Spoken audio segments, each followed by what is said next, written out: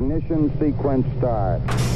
6, 5, 4, 3, 2, 1, 0. All engine running. Liftoff. We have a liftoff.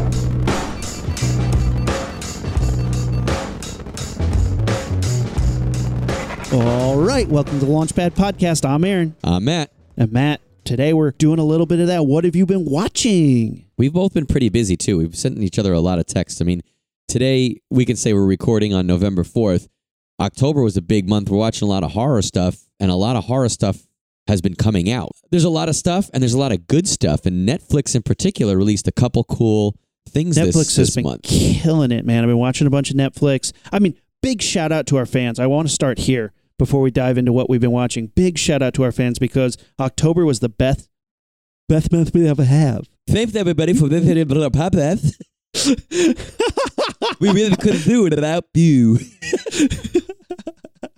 October was the best month we have ever had. It seriously, through the roof numbers. Guys, thanks for listening. Thanks for checking out our Artist Spotlight.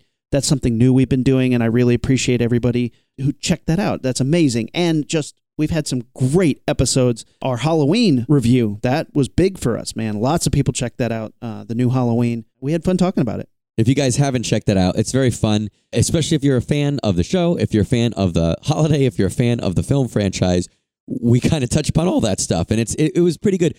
I've gotten a couple good comments, both from friends and from people I don't know, that say that we did a good job dissecting it. Like, wow, You guys really went in depth. And I was like, oh, I'm glad you guys liked that. But I thought that we weren't being funny because I didn't think we were being as funny because we were being really analytical. But no, they were like, no, you guys had the perfect balance of jokes and checking stuff out. So if you haven't checked that out yet, you should swing on over to our Halloween 2018 spoiler-filled review. Oh, yeah, we spoiled the fuck out of it. It's fun, though, and it's good. I hope you guys have watched that. But as far as watching goes, Aaron and I have both watched a little bit of Netflix new The Haunting of Hill House series. Rumi, let's jump in, man. What do you think? I was sick last week, and I binge-watched the hell out of this show. This was recommended to me by Chris Canavo, friend of the show who did our Godzilla series. Episodes, yeah. Yeah. He recommended it to us on SoundCloud, and I was like, I'll give it a shot. I know a lot of people worked on the show, so I was like, let's check it out. I was sick. I watched the whole series in one day.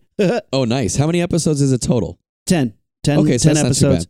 I really liked it. I really, really enjoyed it. It's not what I expected, especially, and we were saying this, like a lot of horror's coming out, but we're kind of seeing an evolution of horror. People aren't afraid to be a little bit slower in a world where Blumhouse puts out the cookie cutter stuff like 5 times a year. Yeah. To see Netflix do something that is more akin to like a Shining TV show, I was impressed with it. I mean, there's definitely parts we're going to talk about that I didn't love, but for the most part, I was into the characters, I was into the ghosts, I was into the story. It was creepy as hell.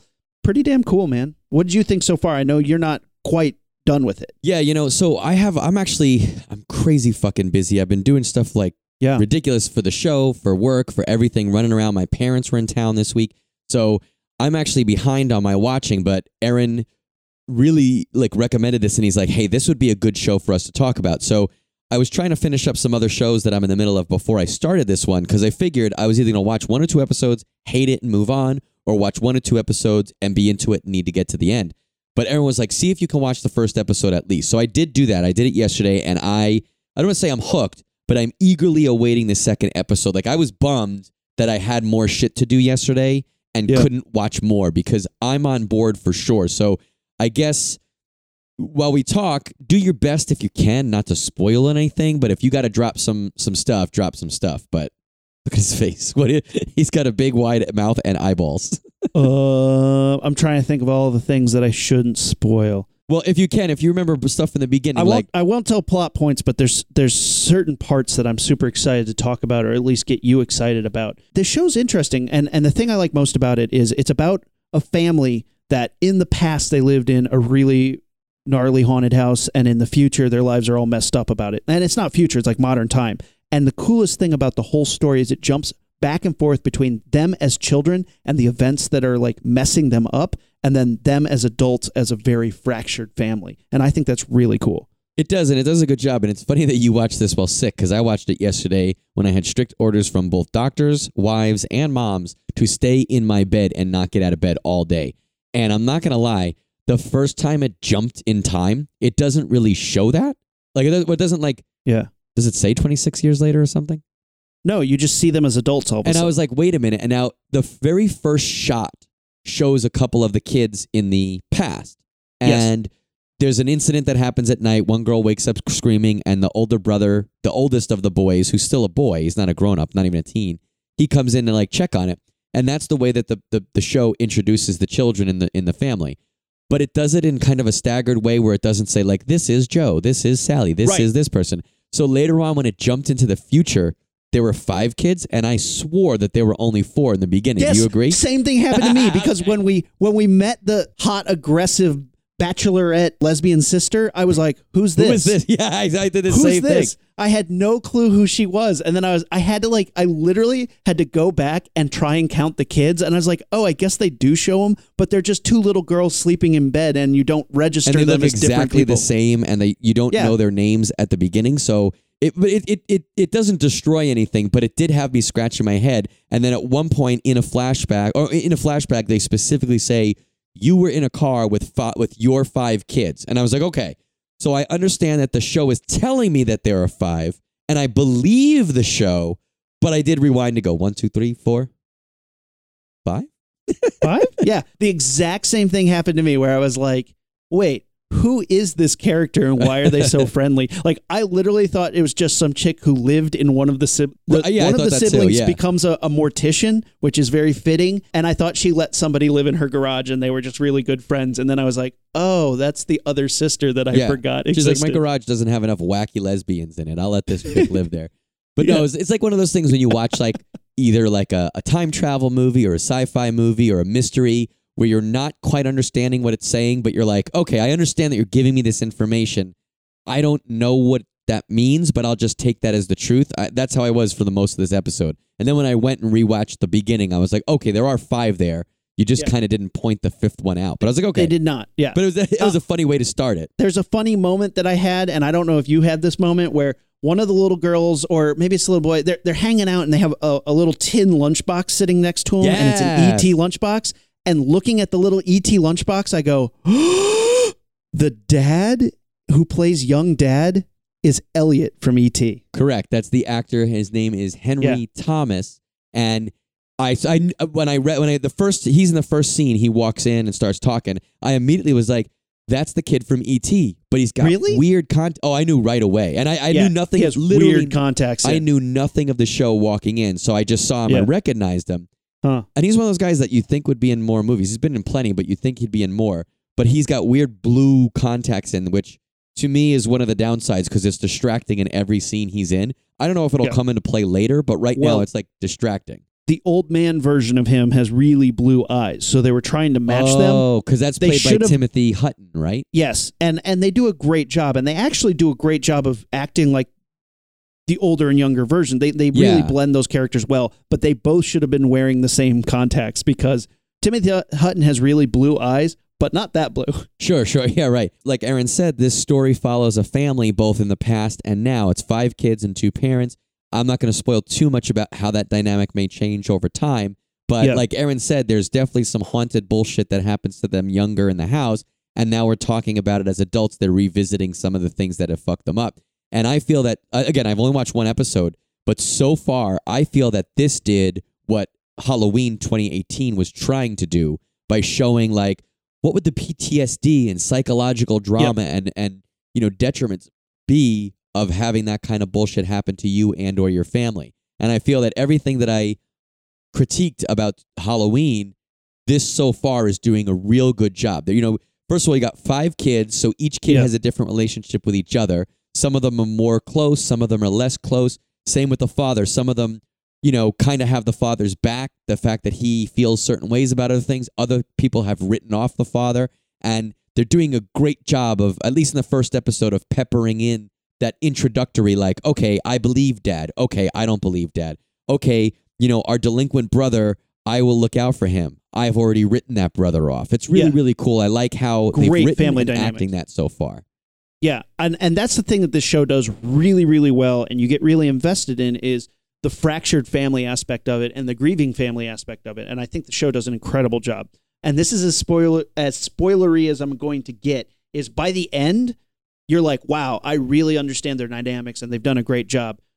The part that I want more of, that most movies do too much of, is give me more of the ghosts. Like, I want more ghost story. I want you to explain the ghost story. This focuses on the family and less on there's plenty of ghosts. Don't get me wrong. There's tons of ghost stuff. But like, I want the Silent Hill moment in the Silent Hill movie where suddenly the movie derails for 15 minutes is like, let me tell you this ghost story about why this all happened. And you're like, okay, but you couldn't have peppered that out throughout the movie. You're going to give it to me all right now. Like, I was waiting for the moment where they're like, here's the ghost side of the story. And you're like, creepy. But they don't do that. It's more about the family and them dealing with it, which is fine. It doesn't detract from a really well done story, but that's my only criticism for the whole thing. There is an episode at a funeral that I think is incredible. I think that's the next episode I have to watch. It's that's all episode 2. long Steadicam takes, and they do some really cool shit where like they'll show somebody in the casket as a child, and then as the camera rotates around to the people's faces, the next time it comes back around them, it's the adult. So that's telling me they're either hiding a cut in there, or they're actually, as the camera's not looking at the casket, they're fully switching it out. Like teams of people are running in, and they do that throughout the whole episode. Long, like there were moments where I'm like, is this all one take? And then it'll go to the past and be one long take. And you're like, wow, they are doing huge Steadicam long takes for this, and it's really well done. I mean, they're obviously hiding cuts in there, but it's really, really cool. And I don't want to go on too far of a digression here, but I think we're seeing a lot more of long take things, right? Netflix Daredevil fight scenes is one. This is another. We're starting to see them a lot more long takes. Do you think that that's something that film and TV makers are trying to do on purpose because it's different, and because I feel like people like you or I and other people in the industry will notice that is a long thing and hard to do production-wise? People like, say, my parents, who wouldn't register that on a conscious level, I believe that they would pick that up subconsciously if it was done right. I think that they would pick that up and they would notice that is a different type of filmmaking, and I think that can work with tension and suspense.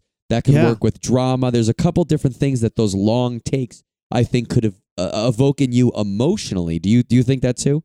100%. Because I mean, editing does something to tell a story. It gives you a pacing. It breaks up your visual sort of cadence. But when you start doing a long take, I think it tells a different story in a different way, in a very impactful way. But for me, as somebody who watches film and recognizes film, like, I remember this moment specifically. We were watching the first season of True Detective, which is incredible. Mm-hmm. But there's one scene that's a really long Steadicam take.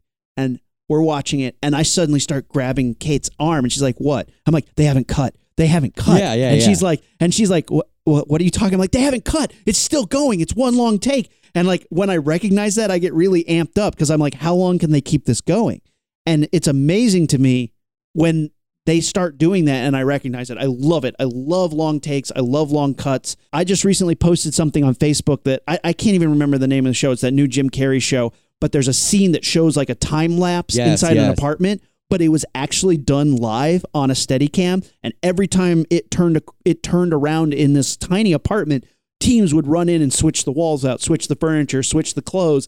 And they did this for like a 5-minute shot. And that was so impressive to me. And that kind of thing blows my mind because that's real technical filmmaking. It's definitely a cool video. And it shows, like I said, people like you and I who know what goes into a production. And then you have people like my parents are always a good example because they've seen 1,000 movies. They're into movies. They're movie people, but they don't necessarily think about what would go into that shot. You know, what would go into that take or that production. So for those people who don't think about what goes on literally behind the camera, that's a great video because you watch. It's a picture-in-picture of what's being shot, and then the wider picture shows, you know, a fly-on-the-wall a vision of what that whole scene is. But, all right, well, we've walked away from The Haunting of Hill House a little bit. Let's get back into that scary bitch. I love it, and like you said, I'm only one episode in, but I love how they're crafting the tension. I think your comparison of The Shining was spot on because it's doing a good job of, I'm going to take slow, deliberate steps. I'm going to show you these specific things, and then here is a scare. There's a real good scare in the beginning. Downside for me, there's 2, if not 3 scares where creepy ghost or creepy apparition or creepy person is there. They open their mouth and scream with a loud, large music cue. Stop screaming at me! If you guys don't remember or don't know how much I don't like to be yelled at in horror movies, please go listen to our It 2017 review because I go into it in deep, deep depth there. But to that same end, in that same episode, a little girl is sleeping after she's been scared, after her scream, and she wakes up and this ghost is floating above her and it's just going, no, no, no, no, no, no, no, no, no, no. And that freaked me the fuck out. Yeah. That was cool. And that's the thing is, I understand that there are conventions, and conventions by definition are something that is used often, and you don't want to go against convention every time. This is the opposite of It and some of the others. Hereditary I liked because it did what this is doing, and it is crafting those scares. A couple of them are not panning out the way I would want them to be, my personal preference, but it still is creepy, and you've done a good job getting me up to that moment. So I got to give it credit for that. The art direction is great. I feel like not only the direction of the actors, but the camera direction is amazing. I'm only 1 episode in, but I definitely feel like the house itself is going to become more of a character as we go on, the rooms and stuff. It's pretty, it does a good job of being pretty creepy, and I'm really on board with what I've seen so far. So I'm actually really excited to keep moving along here. It's based off of a book, and I really kind of want to check the book out now. It's a gothic horror novel by Shirley Jackson. Yeah, if anybody's read the book, let us know how that pans out. And what's that? You have? Yeah, it's really, really good. In the second chapter is the one that's about the funeral. There's one page that's just one long page of everything. And as you read, you get from one paragraph to the next, and it changes ages. And you're like, how did they do that?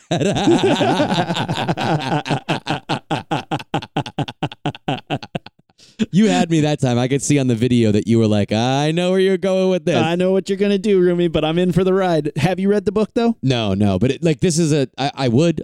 Based on how the show is going so far, I would. Oh, well, in the first chapter, you can't tell if there's 4 or 5 kids. It's really confusing. You have to read it 6 times.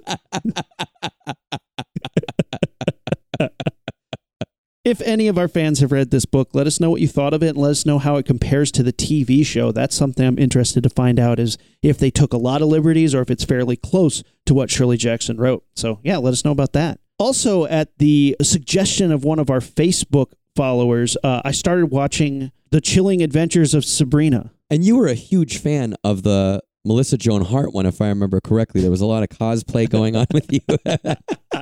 I've never seen Sabrina in my life. I know she's a comic book, like a Harvey Comics, Archie comic spinoff. Yeah, I know there was a TV show. I never saw it, despite Rumi's insistence. I've never seen it. I saw a trailer for it, and it looked kind of interesting. Like, the trailer looked weird. They were like goat satans and like demons and monsters and scarecrow monsters. So I checked it out. I'm about halfway through right now, and I'm going to finish it. And I like it. It's very entertaining. It makes me roll my eyes a lot because she's super innocent, very much. She's so innocent and wants the best for the world. And I just saw an episode where she goes to a witch school and defeats hazing with some child ghosts. Oh, that's good though. She defeats hazing with children who were murdered being hazed. That's kind of badass. So as much as I roll my eyes about that she can just single-handedly defeat an age-old institution and shitty practice, I do give it props for using murdered children. And they're straight up. The show is about she doesn't want to sign her name in the book of Satan. Right. And it's whoa. They do not shy away from the Hail Satan aspect of her being a witch. And that's kind of badass. Sure. Kevin and Meg, my brother and his wife, started watching it as well. And Meg keeps texting me in all caps, I can see every layer of makeup they wear. They don't even put lipstick on right.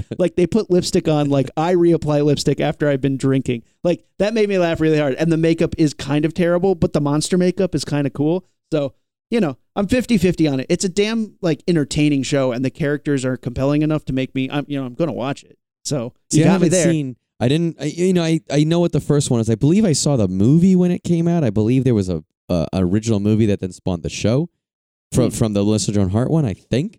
Because I feel like I'm at least familiar with the character, and she lives with ants, and she's got a talking cat. But like I don't know, and I know the show was like for family. It was very safe, and this is not really what that's supposed to be, I guess. I like some of the talent that they've pulled into this one, the actors and the cast, and I read some stuff. I read a review in Entertainment Weekly that when you read the review, it looks like the guy is panning it, but then at the end he's like B+, and you're like, I don't know how that works, but then again, we've shit all over some stuff, or specifically, I've shit all over stuff and then given it a B. But it sounds like, well, everything that you just said, this guy took a little bit more issue with the points that you made, but he seemed to... The weird blurriness, did he mention that shit? No, but our friends Lauren, Nick, and Jackson, a whole bunch of people that I went to an event with the other night were saying the same thing, where they were the blurry thing, and they were trying to figure out what it was. Was the blurry thing magic vision? Was it this? Was it that? But it seems like it was used inconsistently. They shoot the show with weird lenses, and the edges of everything is blurry. And I said that when that happens, that's the POV of a creepy character that we haven't met yet. Okay, so the whole show? Yeah. The cat doesn't talk either, which I guess I'm okay with. Yeah, I guess it's fine. But there is a character in it that's really fun. Cousin Ambrose is a lot of fun. He's one that you keep watching for because you want to see what trouble he can get into. So when they say the show is chaos, the Chilling Adventures of Sabrina, it's also Cousin Ambrose, occasionally Sabrina.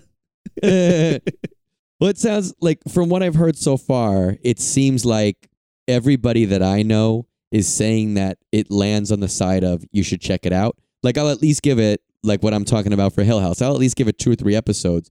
The problem for me is, like, it's not getting rave reviews from anybody that I care about, so it's not at the front of my queue. I'll get to it when I get to it. I'll try to get to it soon, but...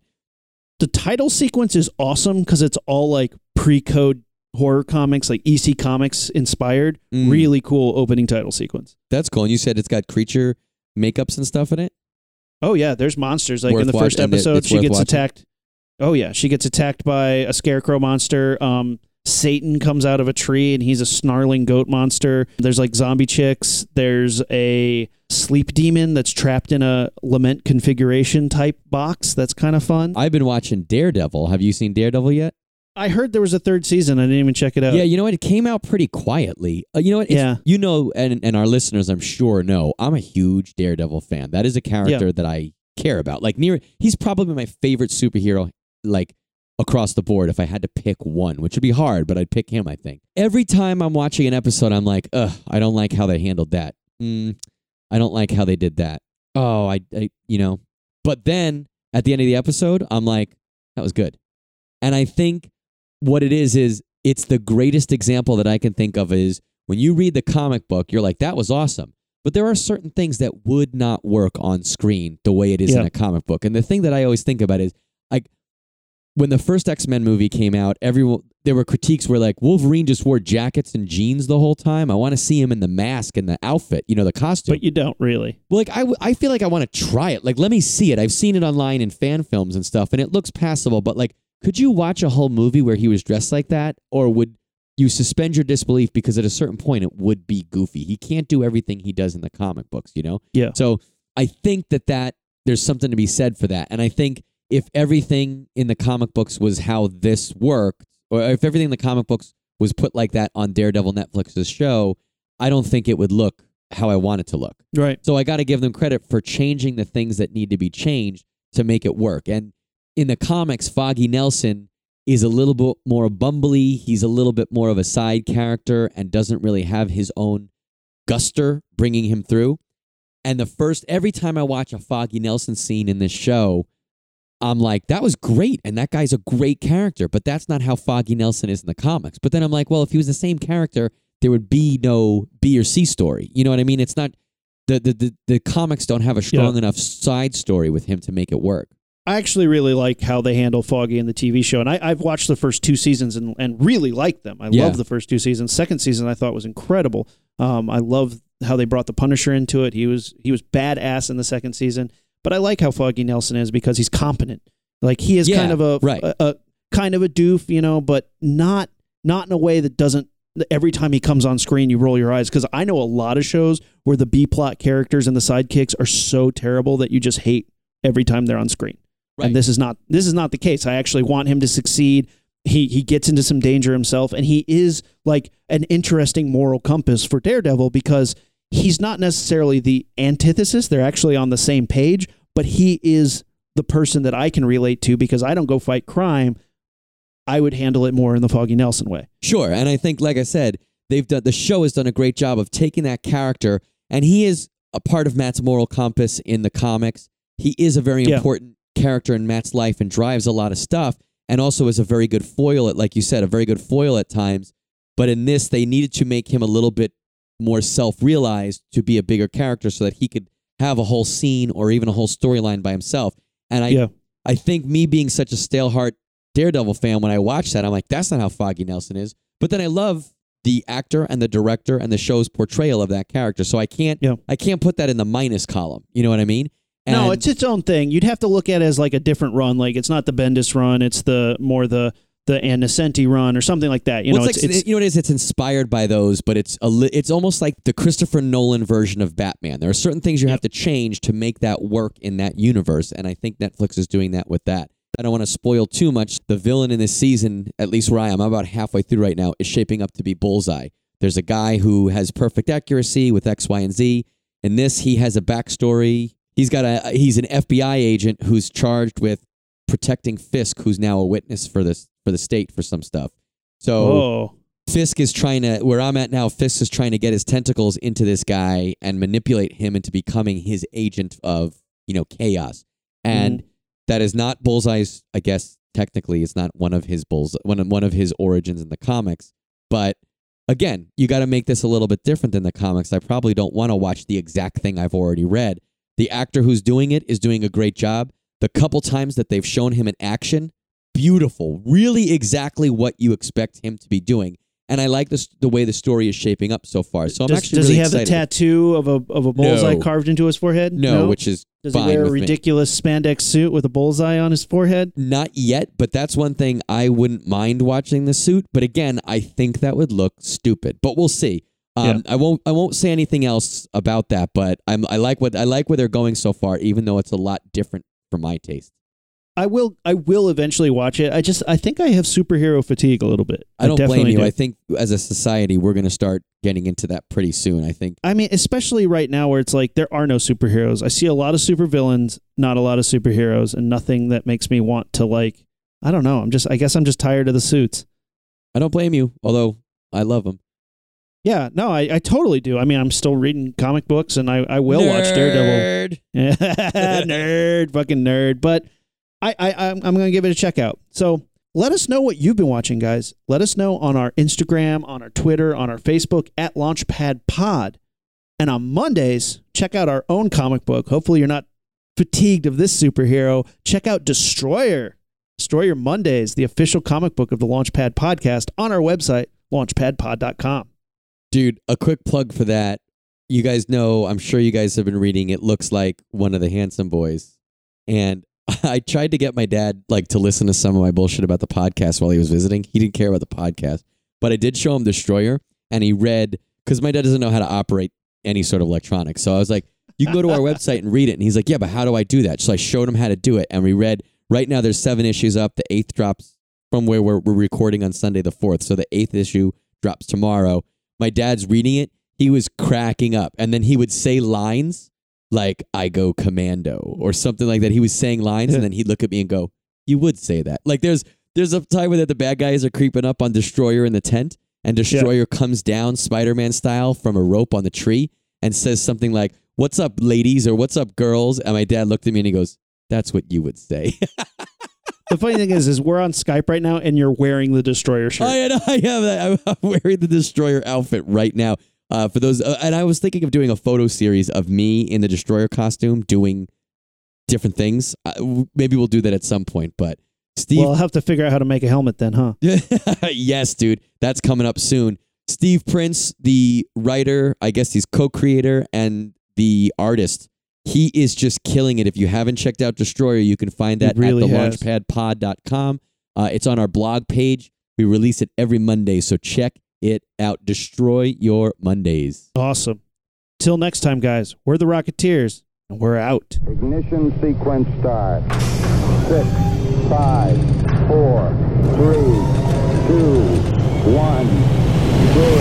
All engine running. Liftoff. We have a liftoff.